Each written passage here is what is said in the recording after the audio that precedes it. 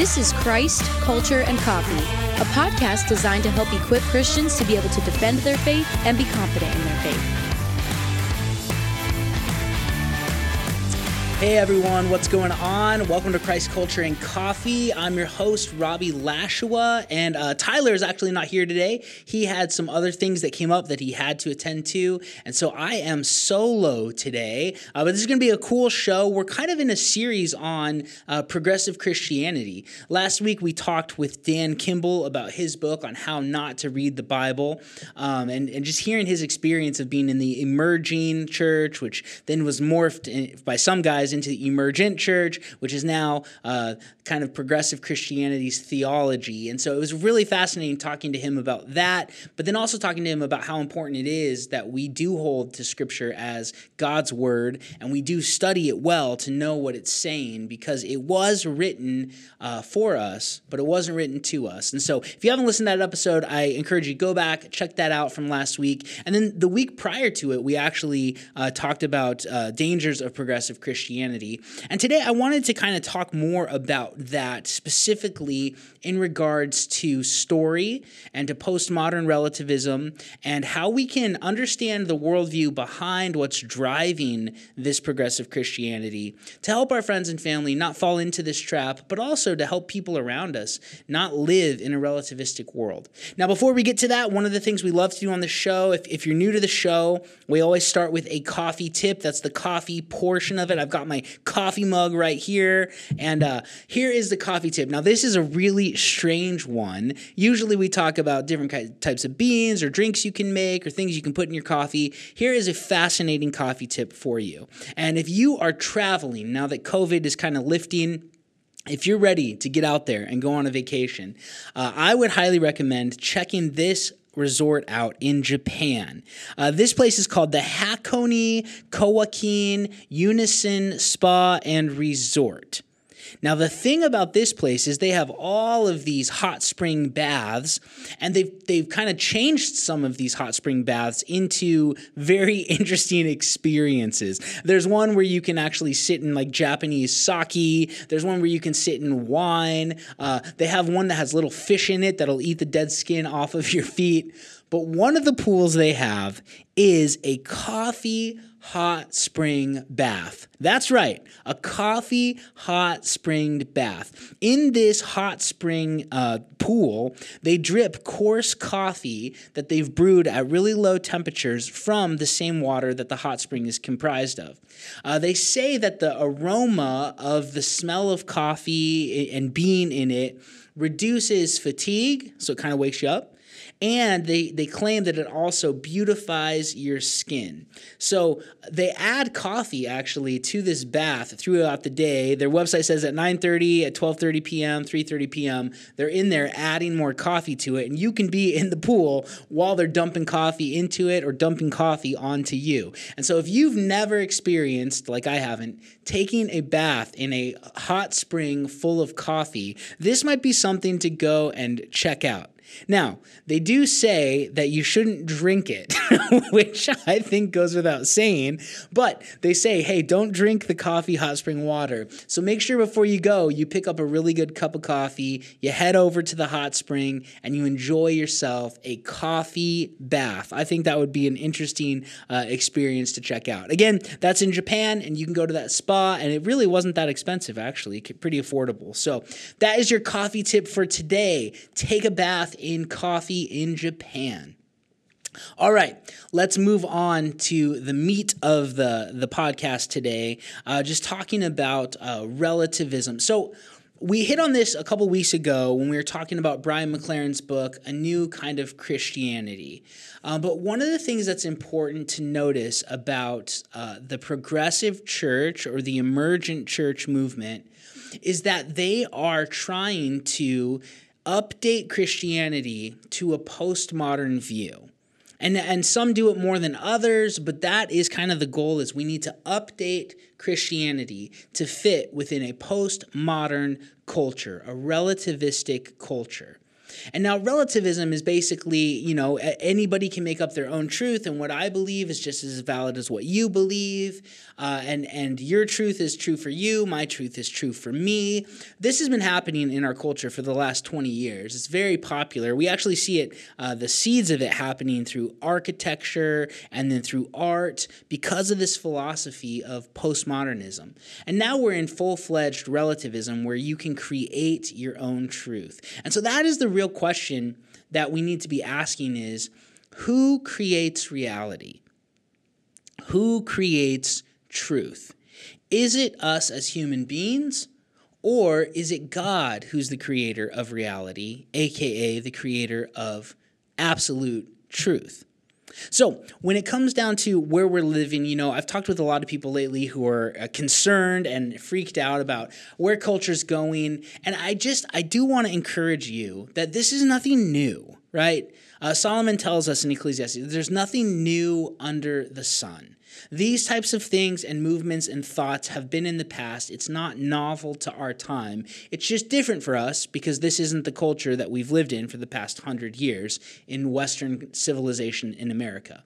So be encouraged, it's not new. And I actually want to show you how it's not new. If you go all the way back to the book of Judges, right? So context, God creates everything. Then the flood happens, right? Abraham, God makes a promise to Abraham about his descendants. And then Joseph, Abraham's great-grandson, gets taken into Egypt, sold into slavery by his brothers. He becomes second in command of the whole nation, miraculously. And then the whole family of Abraham's descendants move into Egypt. And for 400 years they're there, and they're multiplying, and they're becoming a nation, just like God promised that they would. Moses comes in. God has him liberate them and take them out of Egypt. Then they're supposed to go take over the promised land, which was a promise to Abraham. That generation freaks out and doesn't do it. So God says, listen, you're not going to be able to enter the land. Everyone 20 and older is not going to make it. So they wander for 40 years in the desert for all those people to die off. And then Joshua and Caleb lead the Israelites into the promised land. After the conquest of Joshua is the time of the judges. It's a period of around 300 years before the monarchy starts with King Saul. So during the time of the judges, there's this theme that we see throughout the book. The Israelites follow the Lord, then they turn away to idols, then they're oppressed, and then they say, we need help, please help us. God raises up a judge, the judge comes, liberates them, and then they do the same thing. They turn to idols, they become oppressed, they say, we need help. God raises up a judge. It's this cycle of the book of Judges. But one of the things that's really interesting about it is over and over and over again, this theme is said in the book of Judges. I wanted to read to you from Judges 17, verse 6. It says, in those days there was no king in Israel. Every man did what was right in his own eyes. And that is a theme of Judges. Everyone did what was right in their own eyes. That's the world we're living in today. Everybody has a valid opinion, and everybody's beliefs are just as true as everybody else's, and you can decide what your future is. You can decide what your reality is. You can decide what your morality is. And everyone does what's right, not in God's eyes, not based on objective truth, but based on their own perceptions. Everyone does what is right in their own eyes. That's the world we're living in. But again, it's nothing new, and we have got to understand this. This is nothing new. It's been around before. It's been amongst God's people before. But we have to stand on truth. We have to stand on objective truth of Scripture. So why does this happen? Well, there's a few reasons. One of them is that human beings love to be the creators of their own reality, right? Which is short for saying we like playing God. We like to be our own gods. We like to be in charge. We like to write the rules because rules I make up can follow any desire that I have, any will that I have. Not his will be done, my will be done. And that's one of the reasons people like to do this. Now, the truth of it is, it's such a backwards idea because if any of us takes a little bit of time to contemplate what we are, we realize we didn't make everything out there, right? If I just think about it, I came onto the scene in 1983, And I didn't make the ocean, it was already there. And I didn't make the beaches, they were already there. And I didn't make the mountains, they were already there. And if I'm honest with myself, I can't be the creator of what's out there. But so many people start to think that they can be the creators of their morality or of their religiosity or their spirituality, that they can create, well, I think this is how it is. Now, the goal shouldn't be to create our own realities. The goal should be to figure out what is real and to live in accordance with what's real or what's true. That's what we need to be doing. Truth and reality, that's the same thing. That's what we mean. Truth is what's real. And we shouldn't be able to create our own ideas of reality, but to conform ourselves to what is really true. Now, this is a backwards idea because none of us have created everything. We all know that. And the other side of it is all of us lack discernment at times. All of us lack knowledge. Like, I don't have infinite knowledge. Nobody has infinite knowledge. I don't have infinite power, right? No human being has infinite power. So if we're honest with ourselves about our knowledge and our power, we're found to be lacking. In addition to that, we're also limited because of the problem of sin. There is a problem within human beings. And to be honest with you, every religion that mankind has come up with acknowledges I've got a problem. There's something wrong that needs fixing. There's something wrong that needs liberating or salvation. And so we recognize there's this issue with us, and there's this evil that we provoke that resides within us that we continue to act out. And in Christianity, that's what sin is, right? We're infected with this problem, and we need help from it. So we lack in power, we lack in knowledge, plus we're bent towards evil. Why is it that I should trust my own opinions, my own desires, or the light within, right, when it comes to really important issues of reality? It's kind of weird. Like, I know I've been mistaken about things in the past. I know that. I've experienced thinking I was correct and then realizing I was way off base. So how is it that it's a good idea to trust my own thoughts, my own desires, my own intention? You know, sometimes people will say, well, that's just my truth, right? That's my truth. That's for me. No. It's reality or it's preference. Right? I love Greg Koukl from Stand to Reason. He always talks about that. He says how, you know, is truth a ice cream preference flavor? Like, you like Rocky Road, I like cookies and cream. There's no right or wrong there. It's just preference. Is that what morality or absolute truth is? Or is it more like insulin to a diabetic, where they have to have the specific thing because it correlates with the disease that they have? Are we living in a world where truth is ice cream? Or is it insulin? Which one is it? And as Christians, we would say it's insulin. There's reality out there. It's true. So how is it that I can think I create my own ideas of reality that makes them valid? Now, I can be mistaken about what's true, but I don't know why people are starting to believe this idea that I create my own reality. It doesn't make a lot of sense. And to follow what's within, if I'm bent towards evil, probably isn't a great idea. It seems like a much better idea to me that we trust a message that comes from someone who isn't lacking in knowledge and isn't lacking in power and isn't bent towards evil. That would be great, right? And that's not me. I'm bent towards evil. I'm lacking in knowledge and power. But what if there was someone who wasn't? In fact, that's what Christianity teaches, that there is somebody who isn't bent towards evil, who isn't lacking in power, and who isn't lacking in knowledge. And this person is God.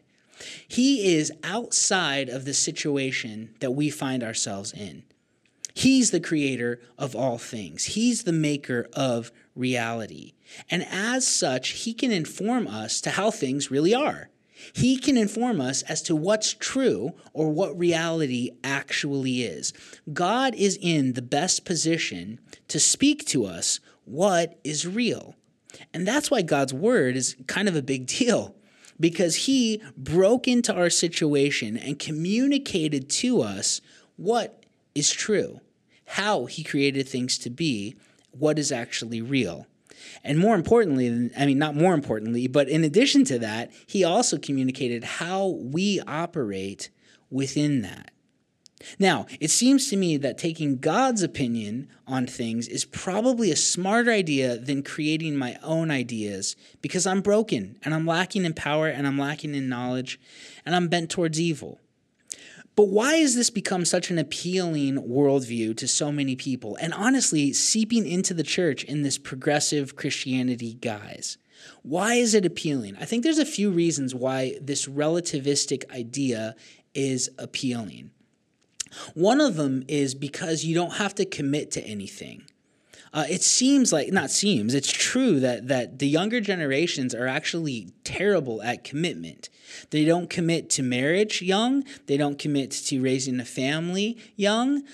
Nobody's really committed to their jobs. There's this lack of commitment that has come about in our society because relativism is appealing in that way. Well, I might change. Things might be different. I might do this.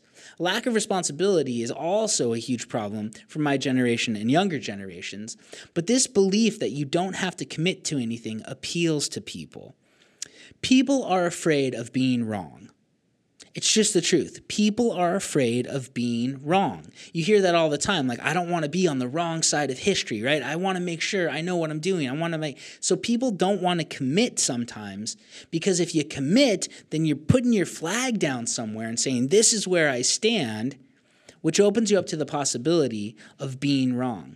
So by leaving truth open, by leaving religious ideas open or morality open, the relativist never has to come across as close-minded or offensive. Nobody can tell them that's wrong because they don't stand for anything. They in fact say, well, you do what you want to do, I'll do what I want to do. It's a very non-combative worldview. But you can't perpetually stand for nothing. At a certain point, you have to come down on some type of belief. The problem with this ideology is that it isn't livable. It isn't livable. And here's how. Relativists believe that at least one truth for everybody, for all time, and all places exists. And their belief is that all truths are valid. Now think about this. They say, listen, you can't tell anybody they're wrong. You can't believe you're the only right way because all truths are valid. In saying that, they're contradicting themselves because they're arguing against the belief that only one truth is real truth. If I say, listen, I believe that Christianity is the only way to God, the relativist says, I can't believe you're so close-minded because all paths lead, all paths have truth, everybody's opinion is valid. And in saying that, they're saying that my opinion isn't valid. Do you see the problem? The idea that all truths are truth, all beliefs have validity and are true, is in fact in and of itself an objective truth that they're appealing to. They're saying that that rule is binding for everybody to believe. And if you don't believe that one big rule, then you're wrong. Wait a second, I thought everybody's beliefs are valid, so my exclusive beliefs of Christianity should be valid according to you. But for some reason, it's not. And the reason is because I'm disagreeing with their objective truth claim. So it comes across as, hey, we're not committing, we're not saying anything here, but they are. They're making a truth claim that everyone should believe that everybody's views are equally valid. Now, I'm not saying that people can't have their own opinions. Of course we can. Everybody can have their own opinion, right? But our opinions should be based on good evidence and reasoning. And it's not wrong to question other people's opinion. It's wrong to treat people bad, but it's not wrong to question people's opinion. Another reason why relativism is so appealing is because it's perceived as non-judgmental. Now, since anyone can believe anything and be correct in their belief, there's no reason to have good judgment because you don't need to judge anything. It's basically up to your whim or what you feel or where you were born or what your culture says. Nothing needs to be assessed in a thorough manner. And this really appeals to people because you never have to correct anybody, right? Nobody ever says anything wrong in this worldview, right? You might not like it, but it isn't wrong. Therefore, it's not something you have to correct or you have to say, hey, hold on a second here. I don't know about that. I think this. I think you're wrong. You never have to judge other people. Now, the favorite verse of the relativists, right, and we hear this all the time, is Matthew 7:1. Do not judge so that you will not be judged. Jesus said this, right? And people always say that. Don't you know what Jesus said about judging other people? He said, do not judge so that you will not be judged. He did say that. And you need to look at the context of that passage in the Sermon on the Mount for what he's saying. He's talking about make sure your life's okay, make sure you're living well before you start nitpicking other people. But in John 7:24, Jesus says these words, do not judge according to appearance, but judge with righteous judgment. Jesus literally tells us we are supposed to evaluate other people not on their appearance, but on righteous judgment. Behaviors and truth claims need to be judged with righteous judgment, with just judgment. This lie that to disagree with someone is to hate them is completely unbiblical and completely untrue. We can disagree with people and love them at the same time. And in fact, Jesus taught this idea. Jesus says in Matthew 5:44, I say to you, love your enemies and pray for those who persecute you. Now, an enemy is someone who someone who persecutes you is in fact someone you strongly disagree with about something, right? And they strongly disagree with you about something. There's some reason they're an enemy or someone who's persecuting you. So disagreement is definitely there. And yet Jesus believes that we can and that we should love those who are our enemies or who are persecuting us, which means you can love people that you have extreme disagreement with. We don't need to live in this, I don't want to judge anybody. No, we should make righteous judgments. We should make judgments that assess reality. But how are we to know that? Well, I don't want to look in here because I'm bent toward evil and my knowledge is lacking and my power is lacking. I need to look to someone who's better than that, someone outside of the situation who can inform me to what's going on. And that's what Christians have with God. He's informing us as to what's really happening because in here it'd be very difficult for us to figure it out. So, we're supposed to judge according to righteous judgments, which are found in God's word and in what he's communicated to us about himself. Another reason that relativism is very appealing to people is because it's perceived to be the most loving option. Now, this is fascinating to me. If you just Google search progressive churches in America, right, you'll find a list of people who describe themselves as a progressive Christian church. And if you look on all of their websites, they will have a statement or a tab you can click about LGBTQ issues. And they all are affirming of that and saying that we should love these people, meaning accept the behavior. And we know what the Bible says, but we think we know a little bit better now, and we don't have to stand on those morals. We create our own morals as a culture or as a society or as a church. All of them think that this is a loving option, but it isn't judging with a righteous judgment, and it isn't depending on someone outside of your circumstance who has really good knowledge, power, and isn't bent towards evil. So love is cast in this way of accepting anybody's behavior or anything that they think as a belief or a view. Now, this actually isn't loving according to what the Bible says. 1 Corinthians 13:6 says, love does not rejoice in unrighteousness, but it rejoices in the truth. Did you catch that? Truth is an important aspect of love. And if everybody's opinion about their morality or about their religion is different from one another, and that's all valid, how can we assess what is unrighteous? How can we make just, righteous judgments and know that's unrighteous? And to love isn't to rejoice in the unrighteousness of others or of myself, but love is to rejoice in what's real, what's true. We have to be able to make judgments on that. Well, how do we do that? God tells us how. And his morality is how we should do it. And his objective truth and how he created things to be is what we should submit to instead of trying to create our own reality. This isn't a loving option because truth is an important aspect of love.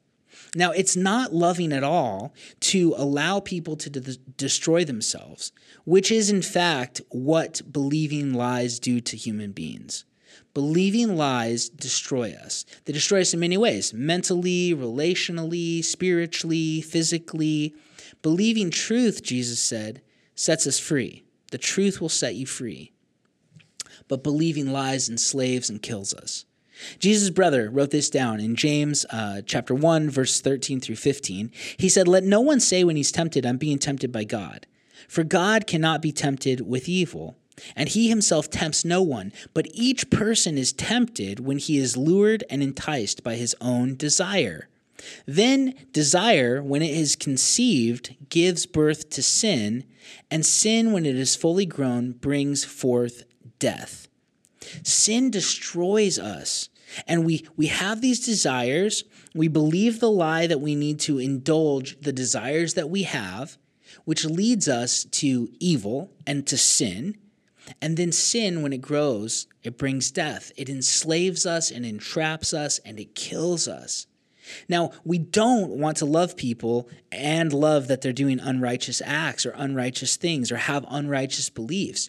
We need to love people because love rejoices in the truth. That's the idea here. So relativism does not fit in with a biblical worldview. It doesn't at all. What you have to do is you have to take the authority of God and the authority of the message he wrote us, and you have to say, actually, I'm an authority over that. It isn't an authority over me. But again, I just think it's so unwise to do that because if we're honest with ourselves, we're really flawed. How can we make sense of? How can we write our own moral code or our own reality? How can we even think that we can do that? It doesn't make a lot of sense to me because I know myself. I need help with that.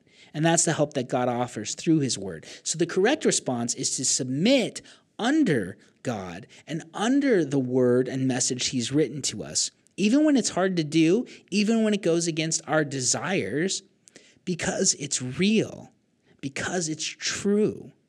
We need to be people who live based on what's real, not based on creating our own reality. Sin destroys us, but love entails speaking the truth, even if it's offensive to the person that you're speaking truth to. Now, we don't have to be offensive in how we talk about truth, but sometimes truth is offensive and truth isn't invited. And we still need to love people enough to tell them what's real, because we can't rejoice in unrighteousness. We rejoice in what's real. We rejoice in the truth. This is important for us as Christians. I can't do this with my kids. I don't live out relativism with my sons and daughters, right? If I just let them do whatever their truth was, they'd be dead by now because they'd be running in the street, they'd be eating too much junk, they'd never go to bed, they'd watch TV all day. They wouldn't be healthy at all because they didn't have any self-control. It's crazy because the Bible talks about self-control being a fruit of the Spirit, right? It's a good thing. It's a virtue. But if everybody can make up their own rules, somebody can say, I don't think self-control is a good virtue at all. And am I supposed to take that view as equally valid with my view that self-control is a virtue? Well, of course not. They can't both be true at the same time, right? Because they're contradicting one another. So this idea that, we just let everybody have their own truth is not really loving, because if people have believed lies, it harms them and it can kill them. And that's not what Scripture is about. Scripture is about truth setting people free and loving people and loving life because we worship a God of life.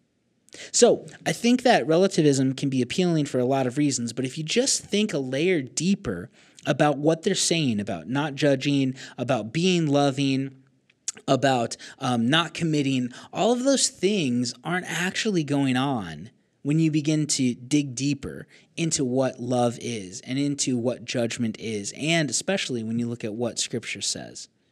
Now, one of the things that's huge in the progressive Christian church, or it was even huge in the emergent church stuff, is this idea of a meta-narrative. You'll hear this word all the time. Meta-narrative. What is the overarching story of reality, right? What is it? Who gets to decide what the big story is? Well, it depends on what your worldview is, right? In Christianity, we believe that there's a God who created everything from nothing, and he made it all good because he can't make evil. And then we were tempted by a fallen angel who was masquerading as a serpent, and we fell into sin, infecting all of humanity, but God sent a rescue mission through his son to come and die on our behalf to rescue us, and if we believe in him, we can be rescued and become fully human again. That's our big story. Well, the Hindu story is different than that, and the Islamic story is different than that. So meta-narrative, right? Meta-narrative. Who gets to say what the big story is? And in postmodern philosophy, one of the beliefs is that the meta-narrative does not exist. They think that there is not one story that's overarching human history that makes sense of all reality. Now, the crazy part about that statement is that by saying that, you're making that the meta-narrative, right? Do you see how that works? By saying there are no meta-narratives, you're making that the big story that everybody's supposed to live underneath. You can't do that if there aren't any meta-narratives. That doesn't make sense. And this is how relativism, postmodern philosophy, contradicts itself. But they believe anyone who's holding on to their meta-narrative as the ultimate truth that explains all stories, explains all peoples, explains everything, that if you believe that yours is the right one, you're living under a delusion. Think about that. You're living under a delusion. So they would say the Muslims who think that's completely true, nope, wrong. The Christians who think Christianity is exclusively true, nope, wrong. Because there is no one truth. There is no one big story. Now, the hard part with this is, well, then how do we check our thoughts with reality, right? Like, how can we know that there is no big story? They're claiming to know that there isn't a meta-narrative. Well, how do they know that? How do they know that? And the postmodern philosophy kind of teaches that we can't really know what's out there. We can't really know what's true because truth is kind of derived out of human language and stories we tell, and powerful stories win the day and can move cultures to do things, but we can't get out there to know what's really real. And it's interesting because I would somewhat agree with that, which is why we needed what's out there to reach down here to tell us what's real. And that's what we have with God's Word. We have ultimate reality, God himself telling us and informing us about the real world. So the postmodern belief that we can't figure it out on our own is kind of true. We need help with that. But they don't believe that there's a God out there. They assume kind of an atheistic worldview.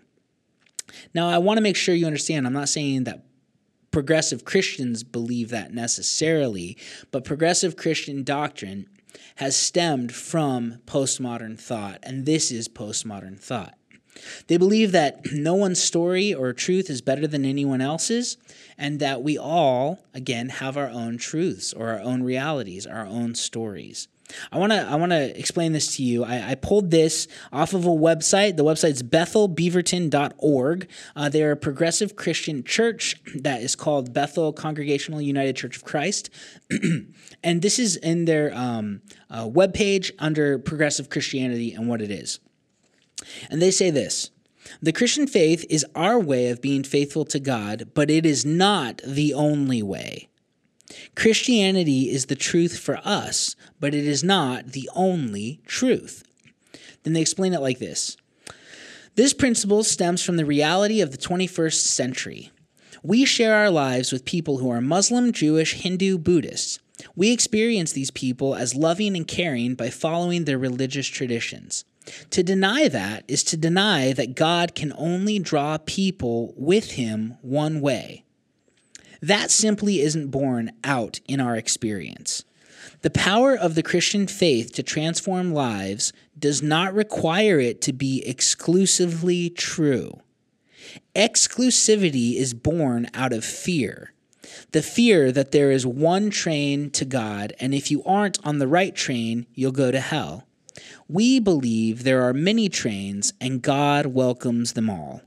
End quote. Okay, so do you see what they're saying? That Christianity is true for us, but it's not the only truth, and people can make their way to God by many different religions and many different ways. And I wanted to point that out to you because this really reinforces the postmodern thought that's driving the doctrine and the heresy of the progressive Christian church. This idea that there is no right one way. Now, the crazy thing about that is, in saying that, they're claiming that the right one way is that there are no right one ways. Do you see that? That the right train to be on is all the trains that you could be on. It's a self-contradicting statement. They're making a truth claim that's supposed to be binding for all people, but what they're saying is no truth claims are binding for all people, including yours, including this idea that all these trains lead. Why do I have to believe that? Because if you are being honest with yourself, you should take my opinions just as valid as yours, because mine's a train that I think leads, and if all lead, then mine leads, and mine's an exclusive train. It doesn't work. Relativism contradicts itself. But I wanted you to see how they are pulling in this postmodern thought that there is no meta-narrative over everything, that everybody has their own, and that they're all equally valid, and they're all equally real, and they're all equally true.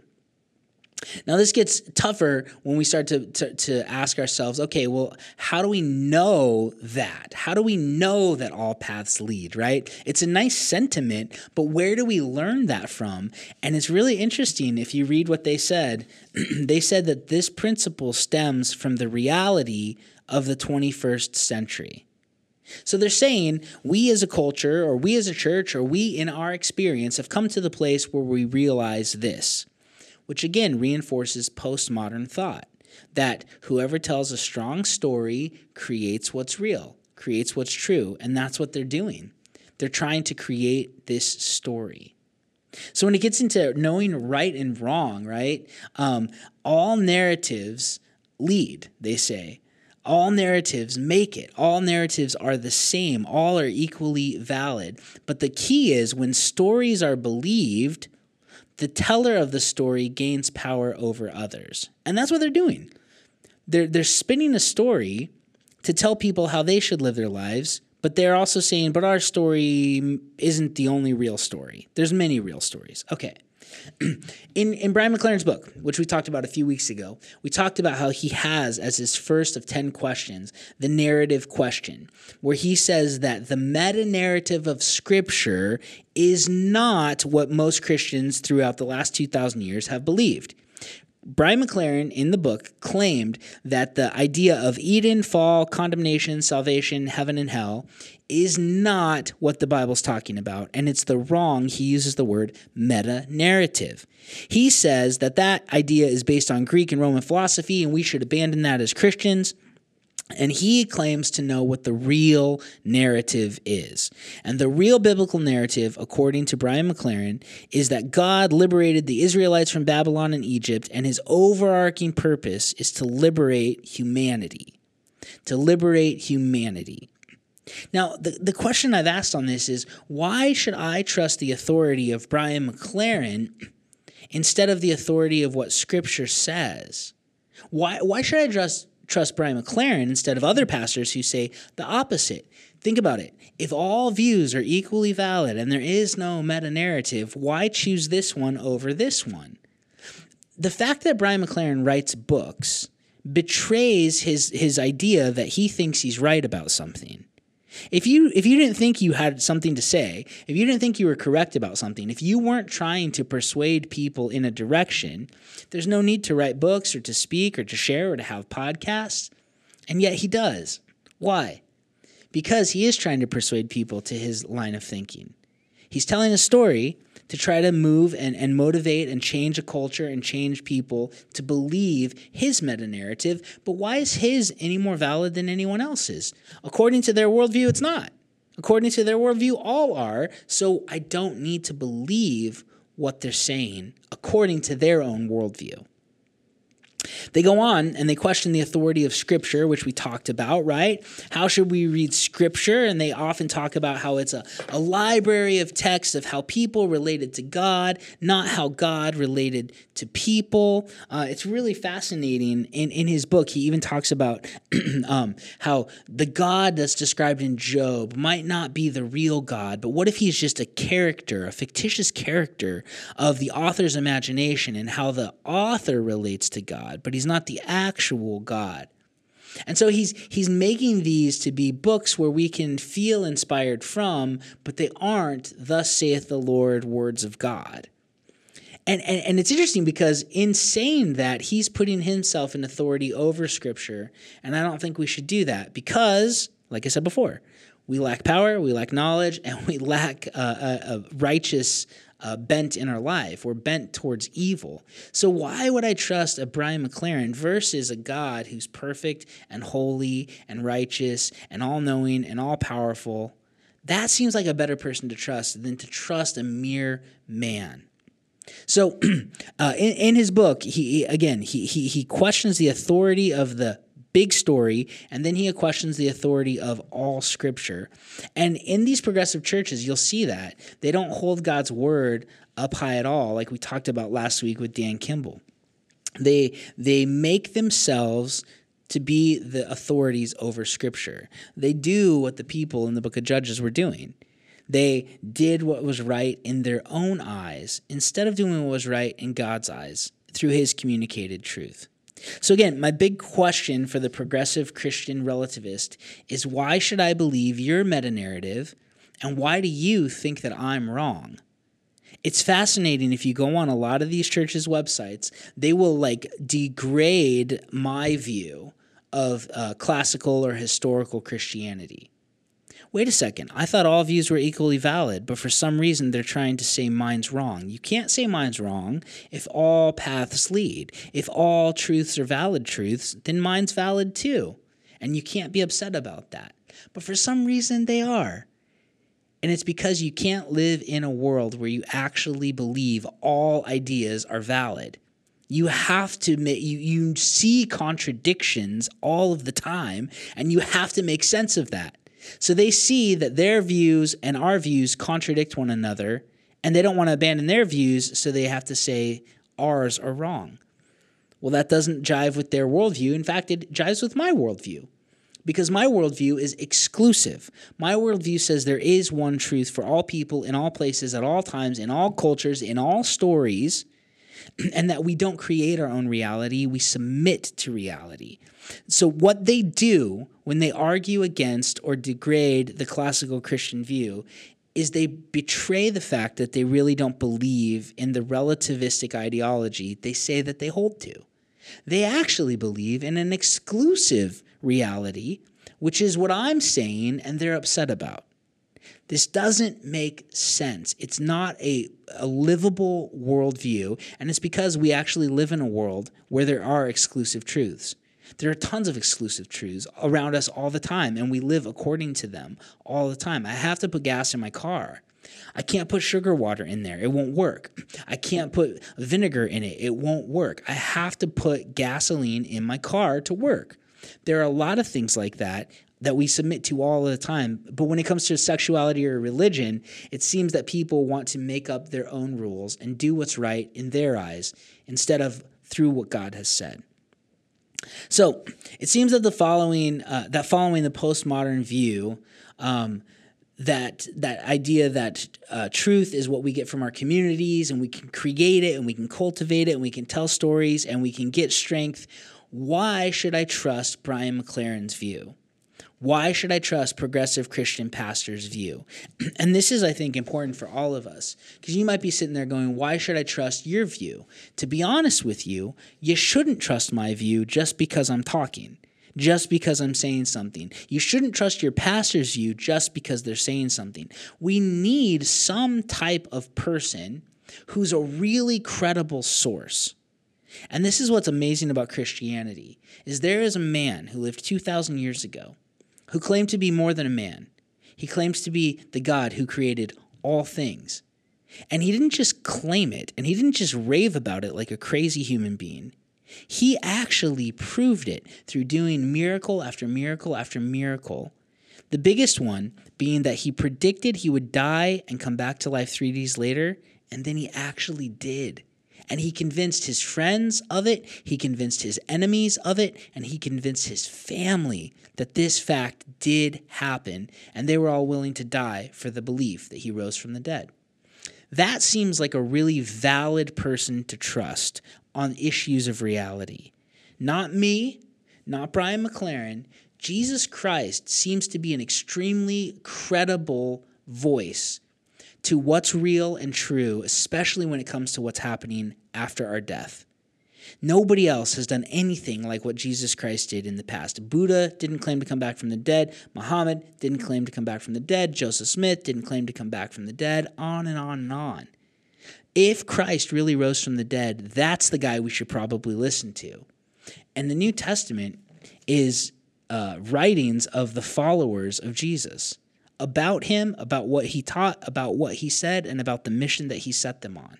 That seems like a much more credible source than a society who comes along and tells a story and gains people's, allegiance devoid of what's real. I don't want to follow a story.